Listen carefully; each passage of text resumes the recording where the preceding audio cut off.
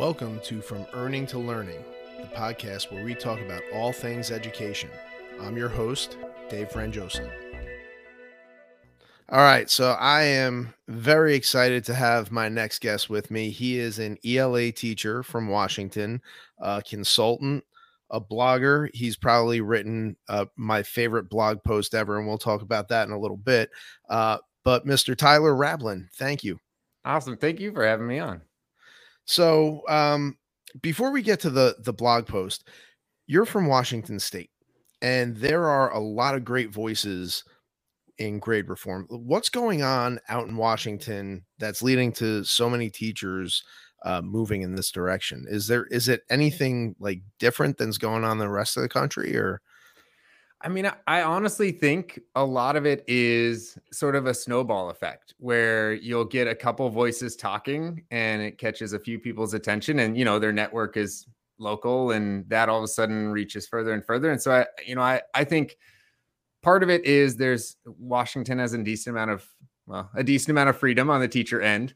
But also just, like you were saying, there's a good amount of voices coming out of Washington right now. And I think it's just snowballing and people are bouncing ideas off each other. And it's, I think it's a testament of what happens when teachers get informal spaces to collaborate, which I feel like for me, that's been like the beauty of Twitter, is a lot of those voices in Washington I've been able to listen to and connect with and bounce ideas off of. And I really think that's a big piece of what's going on.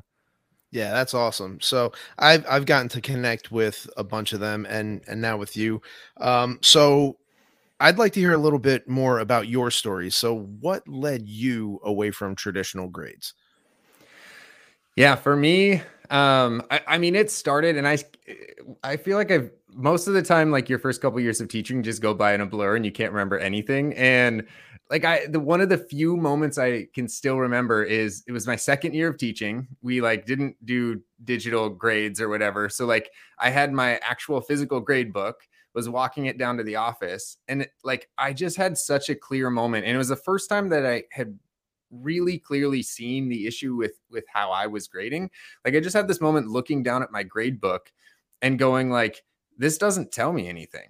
Like if I were to give this to next year's teacher for whatever student, like they'd look at it and have no idea what the student needs, what they're learning, where they're at in that learning progression.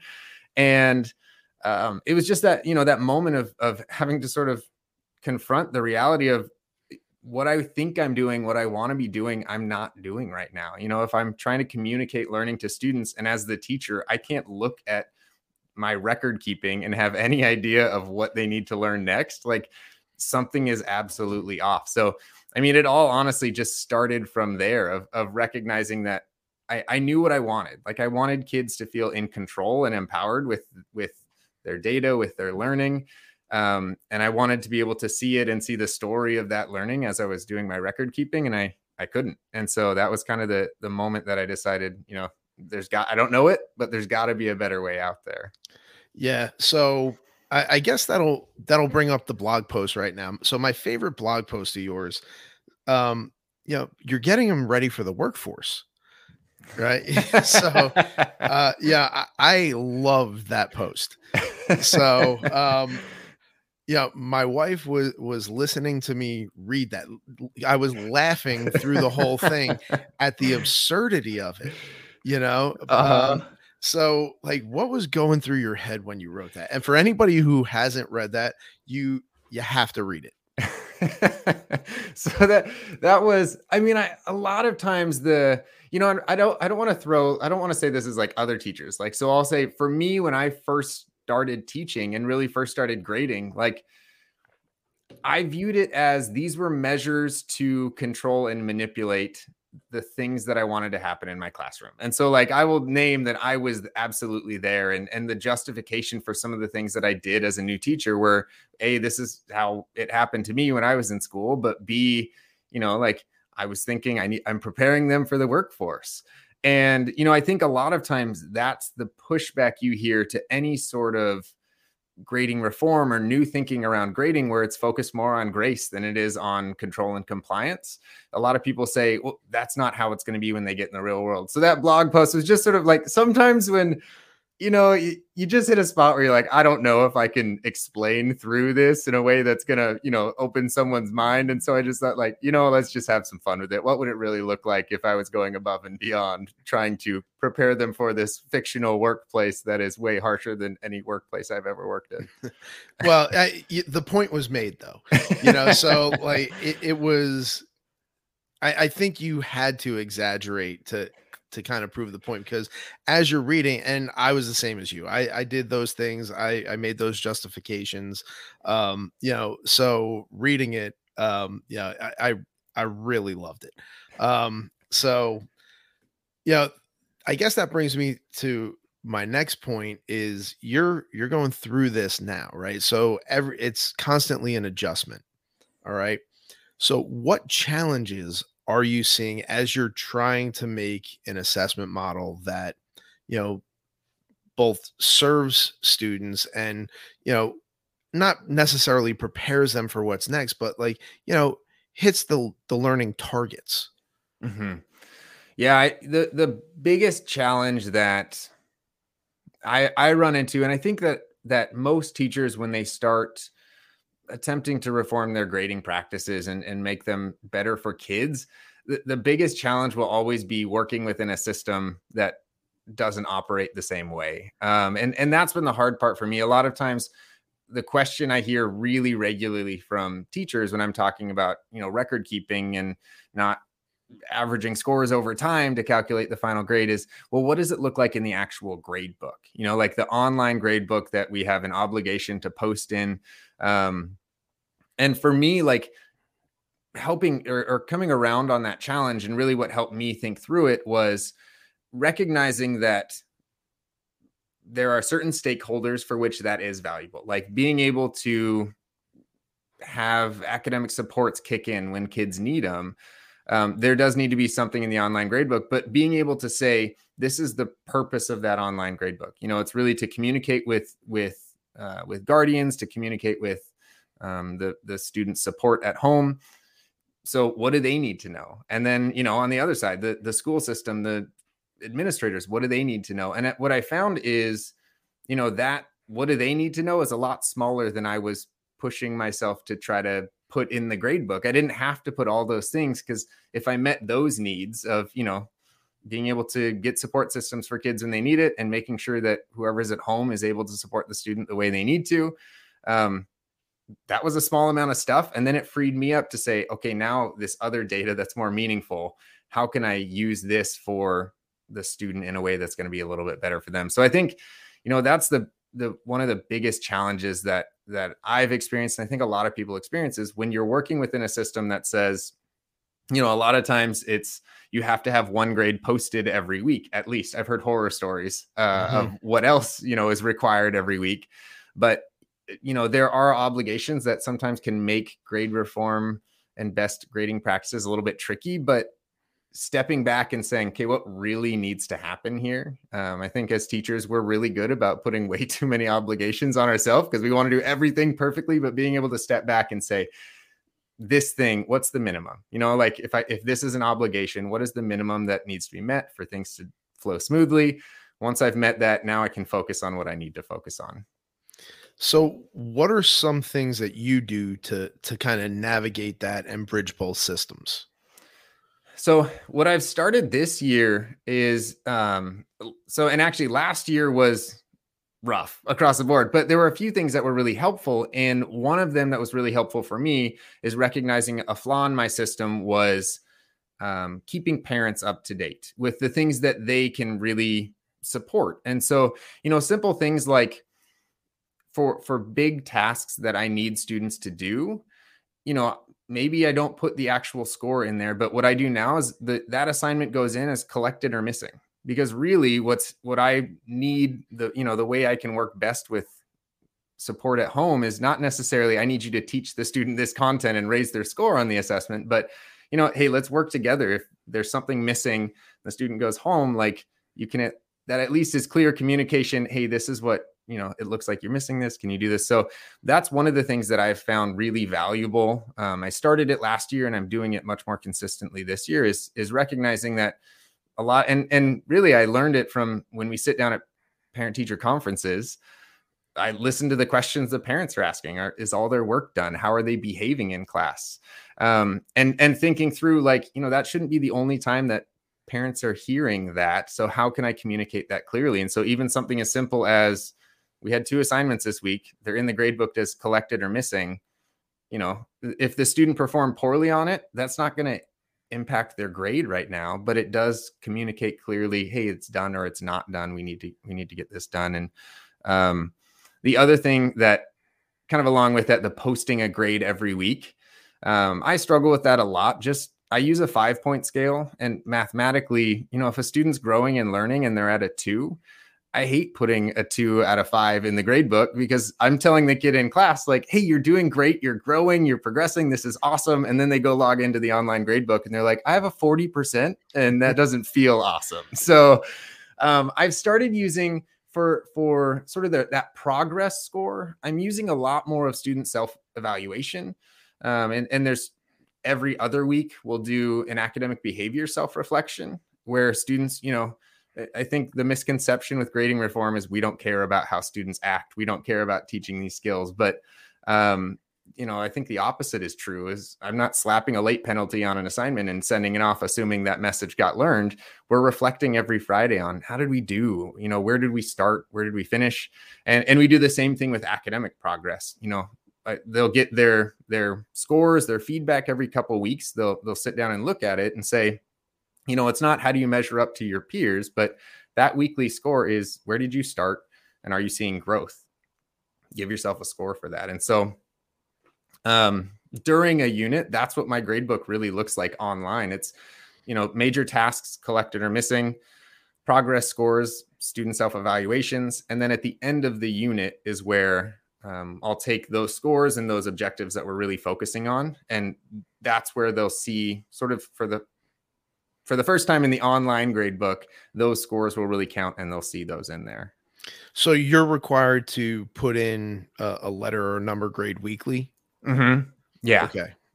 Yeah. So that's right. I have a much different situation. And I know I'm very fortunate. We do semesters, and my administration's very progressive to where they let me just put in the grade at the mid-year, and it's still just a progress report, and they let me override it for the final.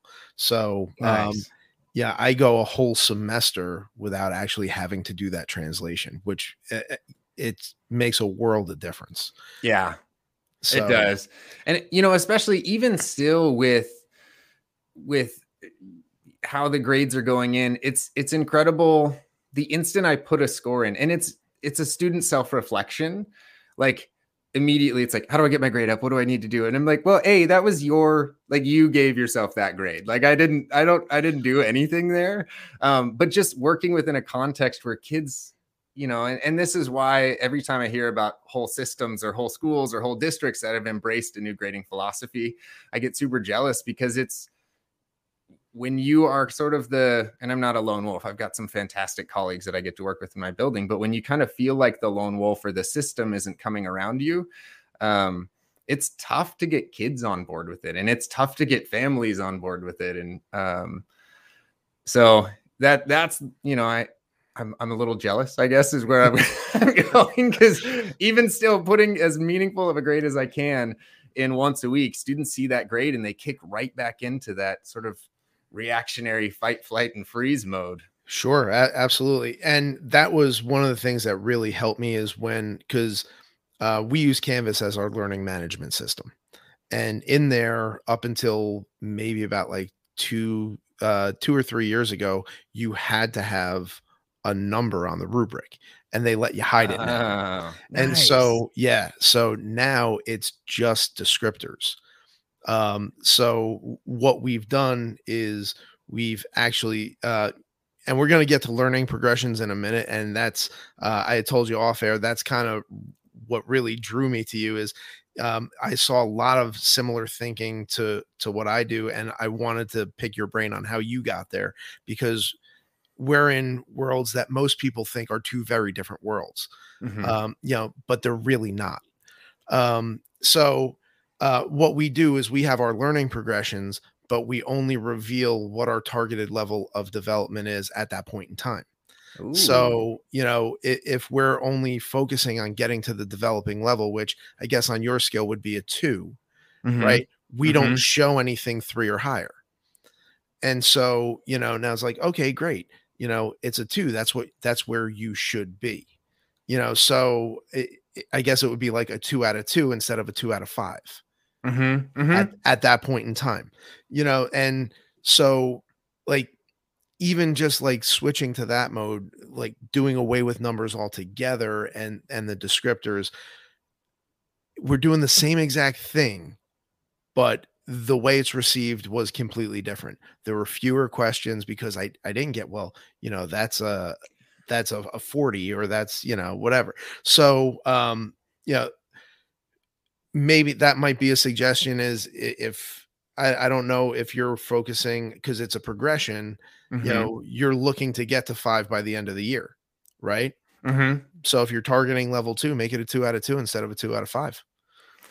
Yeah. And that was because that's always been a struggle for me. Like, however it's laid out, it was hard for me to really communicate to a student Sure. when they see the end goal is way over on this Oh side yeah. and they're here, their brain still goes. So I do like that idea. I used to do mastery checks that were all 5 levels. And I just Hmm. told students, like, get to a point where like, if you get to a point where your confidence level is really, really low on, like, that's where stop there. Like, attempt up to a point that you feel like I have a shot at this. When you get stuck, don't. But even then, they're still seeing, like, oh, I can't do that. Like, I can't quite get there. Sure. So I have broken my mastery checks into level 1 and 2, which I know we'll talk about learning progressions in a second, is usually like background basic understanding of concepts, and then 3, 4, and 5. So they are a little bit separated. So at least, when they're working on those intro levels, it's not, oh, so maybe someday I'll get to level 5. It's like, no, this is where we're at. This is good. This is what you're learning. Yeah. So I mean, that's awesome. Like, the learning progressions, I've read through yours and they're fantastic. So what drove you in that direction? Um, the big thing for me was, so I was very, very focused on rubrics. And I was using them across the board. And by that, I mean, I was using on the evaluation end and also attempting to use them on the guiding learning end.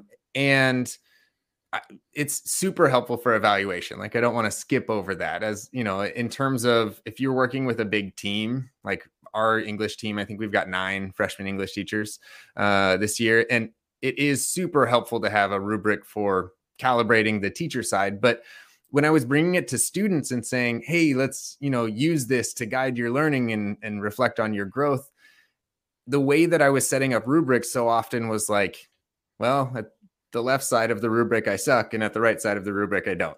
And that it wasn't doing what I was hoping it was going to do for students, of helping them say, here's where I'm at, here's my next step. Because even, something as simple as using commas in coordinate, or using commas with coordinating conjunction, something like that, it would be like, I make lots of mistakes or I make no mistakes. And as a student, I'm sitting there going, I don't know how to get to I make no mistakes. Like, it didn't guide their thinking. It didn't guide their learning. So that was the big thing that really made me think about, is the rubric doing what I want? And I kind of had to step back and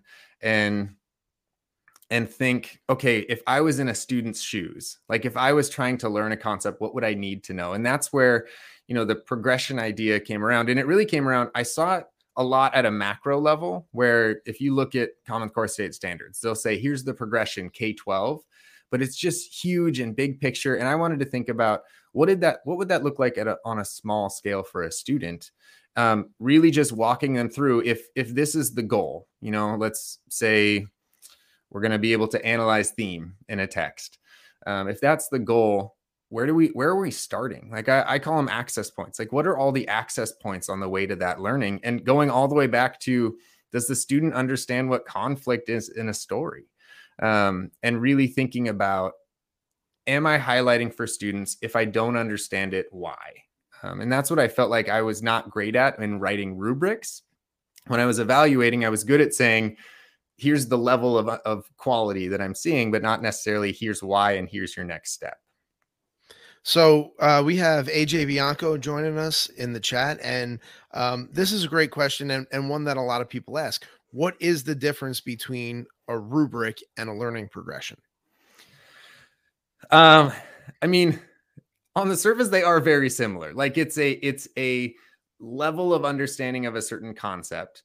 But the way that I think about it, a rubric hinges around one level of proficiency. And the way that to explain it, let's go back to the, let's say theme, to use that example again.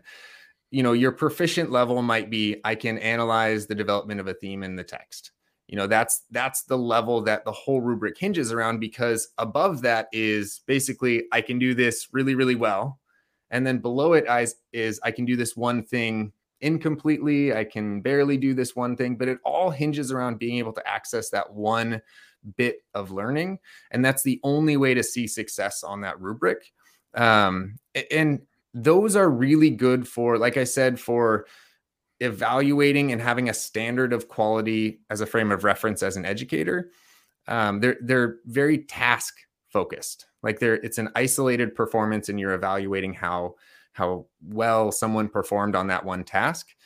The learning progression for me is each different step along the way is really a separate, I don't want to say a separate hinge, but that doesn't make any sense, because that nothing would work that way. But rung on a ladder. Yeah, they're a separate rung on a ladder where, it's answering the question of, if I can do X, what's the next step? So, the theme example again, you do have theme up here. I can analyze the development of theme in a text, but you go all the way back to the beginning to say, I can explain what conflict and plot structure are in a story, because if a student can't do that, they won't be able to really move up and say, well, what was the character's conflict? How did that lead to the theme? So it's sort of unpacking, this is what I want them to do, and then working all the way back to where should they start. And the value for me in having these learning progressions is a lot of the things that show up in the earlier stages of these progressions are assumptions that I used to make as a teacher, of they were supposed to have already learned this, so I'm not even going to put that on there. And like, we know that in any year, no kids aren't coming to us knowing everything that they were supposed to have learned in previous grades. And it's really nice for the student that has that as a gap in their understanding. Now there's an access point for them. Like, they missed out on what conflict is. I'm not going to assume they know it and move past. There's a spot for them to say, oh, that's something I need to pay attention to. It's a prerequisite to being able to analyze theme in a text. So the learning progressions really go from, what is the background knowledge that needs to be in place for us to build on? Do they understand the terms and concepts? And then really moving, if you think about it in terms of like Bloom, moving into some of those deeper levels, but still really focusing on, it's not, I can do this sort of well, I can do it really well, but what do I need to learn next? What's the concept that's going to lead me to that next level? Yeah, I think that's a great explanation. And the way that I view it is just the application. It's the same structure. And, the rubric is evaluative, and a lot of times they're very prescriptive. Mm-hmm. These are the things that must be met, like check boxes. Well, I did all these things, where the learning progression is taking somebody from being a novice to an expert. What discrete steps do they need to take? And Mm-hmm. I mean, that's my view of the learning progression. And for me, that it's more skill based, where, your rubrics are a little more content heavy. Mm-hmm. And so I mean, at least in the sciences, it's like you knew this very well, and like you were saying. So and that's kind of how I distinguish between the two. Yeah. And it has been nice to see how students receive them, but I will say, for me, on the educator side of things, it has forced me to do a lot deeper thinking about some of the stuff that I've been teaching, because, if I'm just teaching theme, okay, I just teach theme and we figure out how to analyze theme, versus no. Theme is a series of concepts that are in place, and if they understand this and this and this, then they can really do a good job. And so, I had been in like previous positions, I had been asked to just unpack the standard. And I was like, why? Like, why? What do we now took this paragraph and turned it into bullet points and yippee. But really thinking about it in terms of how am I taking this end goal, which really is what a standard is. This is where we're going to get to at the end, and thinking about how am I unpacking that to say, well, here's where we're going to start so that every kid can see different ways that they can access that standard. Yeah. And I think that's a really important point, is making sure every student has an on-ramp, you know? So there's too many students that get left behind when you assume that there's certain things that they know and can do. And, you know, we're seeing that now with learning loss, because we can't mask, you know, those traditional deficiencies with extra help, and, you know, with all those other tricks that we had to mask it. So, you know, that's their justification for other things.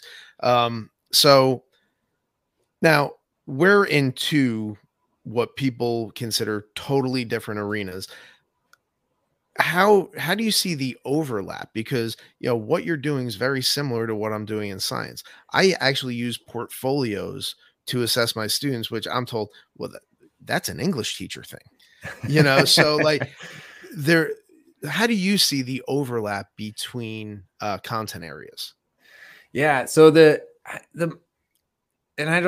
something that always just for some reason got under my skin, and I couldn't understand why when we were talking about, you know, ELA classes and things like that, is so many people say, well, English class isn't linear, math is linear. You know, like there was this conception that like in English, like we just write and we just keep doing it, and we just keep doing the same thing over and over, and we just hope it gets better, you know? And like there is, when you write, when you read, the more you do it, the better you get. But there still is, there still is a progression to learning to do something. Like I can't talk to a student about the fact that they have a fragment in their writing if we've never talked about subjects and verbs. Like they're just, in almost everything that you learn, it's, you know, it's not 100% linear, and we can't say clearly students move from A and all students move to B, but there is a way to say the way that the brain works. Like we need background content knowledge to be in place in order to really start thinking about things that build off of that. So like for me, I was an instructional coach for 4 years. This is my first year back in the classroom full time, and I loved it. But I was really intimidated at first going into an instructional coaching role, because I was like, well, I don't know, you know, I don't know the content. I'm not an expert. I know my content well, but really being able to step back and say, like, learning is learning. Like there are rules for learning that in any classroom are helpful to have in place, and you know, can be built into a curriculum, can be built into units and things like that. Yeah. So I refer to those as transferable skills. And, you know, I use my content as a vehicle to teach those transferable skills. So we have a follow-up question from AJ, and I think it's a great one. So, you know, where should students be when it comes to these progressions, and what are the expectations for students? I mean, my goal is what's set at proficiency is what every student can reach by the end of the year. Like the reality of that happening might not always be the case. And, you know, honestly, at the secondary level, especially, there are some things that as a teacher, I think are important, or as a system, we think are important, that if a kid doesn't get to a certain level of proficiency with it, it might not be the end of the world, and it might be totally okay. I think in a perfect world, I mean, this is where secondary needs to definitely take a note from elementary or from primary grades. Like in a perfect world, I would love to loop with my kids so that we could truly say, like, at the end of the year, you don't have to get to proficiency now, but next year I know exactly where you're at, and we're just picking up there. You know, like that's my dream. But because we're in this sort of time-bound system, there's all these rules of, well, they leave here, what do we expect them to leave with, even though they're going to be just down the hall and we could pick up with them and keep learning there. So, you know, I would say that the goal is proficiency, but it's flexible. I don't know. Kids are kids. I agree with that 100%. And, you know, I think we do need to meet students where they are. Mm-hmm. Right. And that you're talking about those access points for every student. So the expectation of where should they be entering, you know, they should enter wherever they are. and our goal is proficiency, or, it depends on the class too. So the way we designed our learning progressions, I teach bio and physics. So I Mm. teach freshmen and juniors. So we actually designed them so by the end of freshman year, I can get them to proficient, and then if I see them again, I can push them towards advanced and expert. So Yeah, yeah. we have that in mind. And so for us, depending on what year they're in, what background information they're coming in with, that determines what our expectation is for the end of the year. How much practice are we providing? Like, so in the COVID years, at the end of 2020 and all of last school year, we didn't have enough time to do all the practice that we would traditionally do. So our expectation of where we could end up based on the practice we were providing had to be lowered. So, and that's one of the beauties of a learning progression is they are so flexible, right? Because you do have those access points for all students and it's discrete steps. We're not going from, a level 1 to a level 5 or from beginning to expert. We're just going one incremental step at a time. So, I know that's not a concrete answer to this question, but the expectation is that students improve. Mhm. However much that improvement is based on how much practice, how much time we have to give that feedback and let them try and practice again. All right. And so the question was asked because, in schools, you're given a framework with the rubric of, perfect this rubric, perfect score, but really, how many times have we seen students with a perfect rubric that walk away with little learning? Yeah. They're good at the game. Like, they've learned how to play the game, and they're good at it. Yeah, oh, absolutely. So, and that's really what we're trying to move away from is Mhm. really shift the focus to true learning and skills that, we didn't just expose them to, like they're taking it with them. Mhm. Mhm. So, um in order to do this, this is the elephant in the room, feedback, Mhm. right? So, it can be overwhelming, right? If you don't have systems to manage feedback. And I think that's one of the biggest deterrents for people who are looking to move this way is first off, how do I provide high quality feedback that can move students to those discrete levels? And then how do I manage that? So do you have Mhm. any tips in both of those areas? How do you provide that feedback? And then how do you manage? I actually saw that you had a post today on this. So I know you're ready to talk about it. Yeah, I guess there's a couple things that have been really helpful for me. The the one, kind of I think about it in terms of, do I have a feedback system? So what I mean by that is, ELA teacher, I was so used to, like, digital or not, there were just stacks and stacks of papers that I had to give feedback on, and I would give feedback, the students would take it, read it, and then that would become an isolated bit of data. Like, that assignment would go somewhere separate from the last assignment with feedback and from the other assignment with feedback. And so one of the pieces that I started being really intentional with is, when students are receiving feedback, that it goes in a place that is collecting all of that feedback. One of the biggest things for me with how I have students reflect is, I ask them to be looking for trends. And the way that I was giving feedback, they couldn't, unless, they spent their whole day going through all their old assignments and trying to notice trends. So instead, it's nothing fancy. It's a table where it's got glows and grows. Like, I have them identify, like, reflect what went well, what feedback did you get, looking at some of the feedback you got, what do we need to improve on? And the other benefit to that I love is, most of the time throughout the year, the things that were in their grows, like, hey, these are things to improve on, as they start getting more feedback, doing more assignments, they're starting to see some of that move over into glows, where it's now things they can celebrate. And before, there was no way they would have ever seen that. But because it's all in one place, they get to, like, actually log in, open that assignment, record their feedback, and go, like, hey, at the beginning of the year, this thing that I was working on that you said I needed to improve, like, this is something I just recorded as a success for me. And they get to see that, and it's all in one place.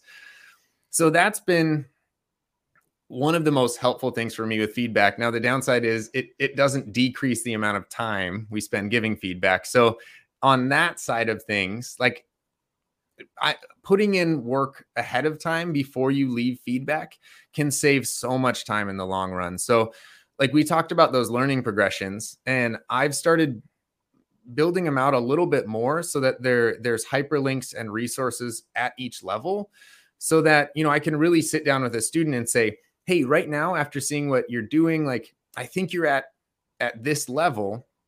Go in, like, watch a couple videos for that next level and see if you can figure out where to go next.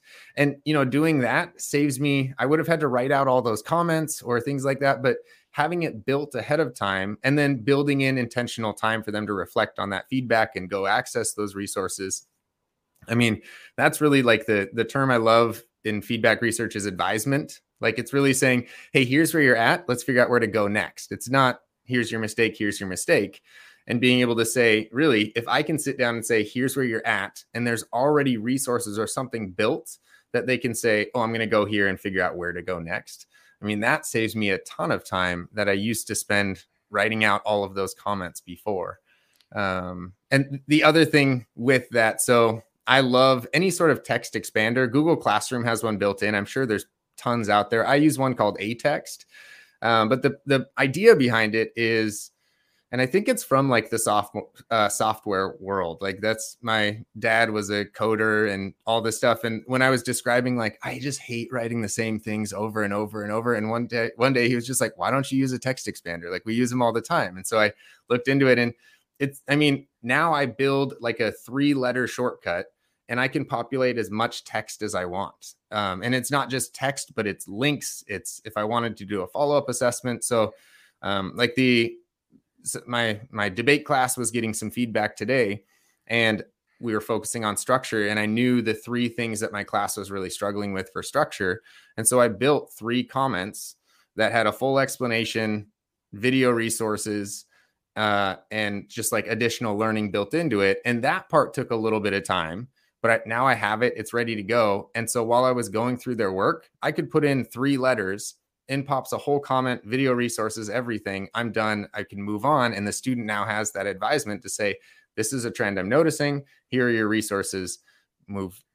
Let's move forward from here. So those are I guess the 2 things that have helped save me time without decreasing the value and the quality of the feedback I was giving to students. Yeah, that's great advice. Yeah, a couple of things that, I mean, I do, and this is something that you have to practice, because receiving feedback, right? If we're not modeling that, if we're not giving them time to practice and showing them what to do with the feedback, I mean, it's all for naught anyway. Like, you're just kind of wasting time. So, you know, that's part of that front loaded effort is, you know, kind of showing them this is what to expect and this is what you do with it. So you're doing that with your links and your videos. And so one of the things that I do is I kind of limit what we're providing feedback on. So rather, for us, we do a lot of lab reports, and, you know, so for this one, we're just going to work on our conclusions, right? So that's what you're going to write up the whole thing and practice everything, but we're really going to focus on making the conclusion good. And then, you know, we'll go back and on the next one, we'll look at our experimental design, and then we'll look at data analysis. So, you know, you don't have to provide feedback on everything. And sometimes it's not good to provide feedback on everything. It's too overwhelming for them. So, you know, peer reviews have also helped a ton. And then you get students, now it sounds like the direction you're going is they're going to start asking you for targeted feedback. This is the thing that I need your help with, you know, and that greatly reduces where you're spending your time, and you can still give that high quality feedback. So, you know, a lot of great stuff. So, I love, you mentioned the part about students identifying what they want. And I started doing that. They'll leave just a comment at the beginning, and it's, you know, it's optional. They don't always have to do it, but at the beginning, they get the option to say whether or not they want feedback. And sometimes I have to honor it when they say no. Like, they have to explain why. And I have kids say, like, I didn't feel great about this. Like I know I can do it. This just didn't go well. I'd rather not have feedback and move on. And, part of it, if I want students to truly value the feedback, they should have the right to say like, nope, no feedback this time. But the other thing, and very few students will do that. The other thing is I'll say, what do you want feedback on? Like just give them a chance to throw out there, like, I'm struggling with writing a claim. And now I know they've asked for it. There's more buy-in. I'm not just like shoving feedback down their throat, pretending that they want it. And so, that I love that you brought that up, the student being able to say, here's what I'm working on. Can you help me with this? Because that's what feedback is. I'm trying to help you with this. And they're telling us this is what I want help with. Yeah, absolutely. So I want to respect your time. We're getting towards the end. So what advice do you have for people who are looking to get into grade reform or looking to kind of change their practices? If you're in the area where you're not sure if you want to even change, I would survey your students. Like I do this survey when I work with schools and districts. It simply asks 3 questions. Do grades help you learn? How do grades make you feel? And do teachers give grades? And the responses students give for that are really eye-opening. A lot of times they understand why teachers want to give grades or why teachers do give grades or what it's supposed to be. But when you look at, they understand that's the intended impact, but it's not how it plays out in reality. And you see that disconnect and the effect it has on students and their mental health and just their view of themselves. That is just, when you hear it from kids, it's different than hearing it from some adult trying to tell you how to change your practice. So if you're there, that's what I would really encourage you to do. If you're looking for just a first step in, I really encourage you just start unpacking your standards and building learning progressions. And then just start giving those to kids, because when they, you'll start, grades will still get in the way, but you're going to start seeing the value of really trying to focus on learning and aligning assessment practices to that learning progression and to the learning we want to see students doing. So, all right. Is there any resources that you would point them to, any people that they should follow? Where did you get your inspirations from? He's got a new book out that I haven't read, but Myron Dweck has a book called Grading Smarter, Not Harder. I am always nervous. I'm going to flip that, but Grading Smarter, Not Harder. And it was one of the first books. I read a ton of them that were big picture theory focused, but it was one of the first books I read that was a teacher in their classroom, like saying, like, here, this is what my grade book looks like. This is an assessment that I gave students. And that was so helpful for me. I felt like so much of what I was seeing was just, here's the end goal. Like, here's the big picture. And I just needed someone to tell me, for Friday's quiz, try this. And I felt like his book did a really good job of breaking it down. And he's got another one really about like honoring student voice in the assessment process. I have no doubt that would be a really valuable resource too. And then that's on the practical side. For sort of the big picture side, which is really valuable, Joe Feldman's book, Grading for Equity, is fantastic at getting at the why behind grading reform. I think so often you see this, like, it happens in schools and people say, you have to do grading reform. Like, we're going to standards-based grading, and there's not enough discussion around like why and why from the kid perspective, like why from learning, why from the student experience.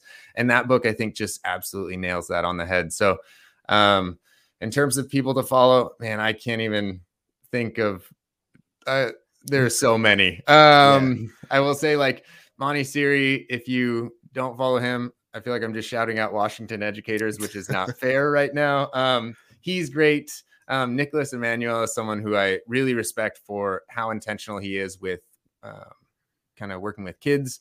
And then Cornelius Minor is fantastic all around, but his work really looking at grading and sort of its relationship to bias and race. He's been really impactful for me, or profound for me too. So those would be, I guess, 3 that pop into my head. Yeah, and I'm so happy you brought that up, because a lot of times we look at the people who are just doing grading and not looking at the people who are doing social justice and equity work. And, some of those are a lot of my influences as well. So, Yeah, great stuff. So how can people get in contact with you? How can they read your blogs?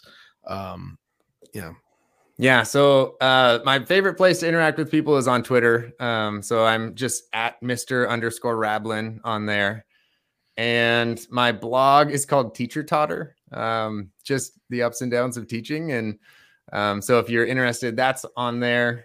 And then my email, if you want to reach out, is just TylerRablin@gmail. I got really lucky, apparently, and nobody else had my name at that point. So those are, if you ever want to get in touch or ask questions or just share successes, those have been my favorite things that I've gotten recently, as the beginning of the year has been a little bit stressful and hectic. It's been really nice to have a couple people have reached out and shared some of their successes, and that's been really encouraging for me.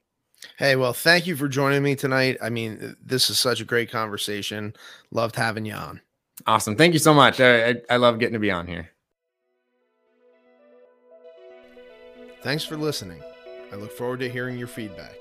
For more resources, visit www.reimagineschools.com or reach out to me on Twitter @DavidFranjosa.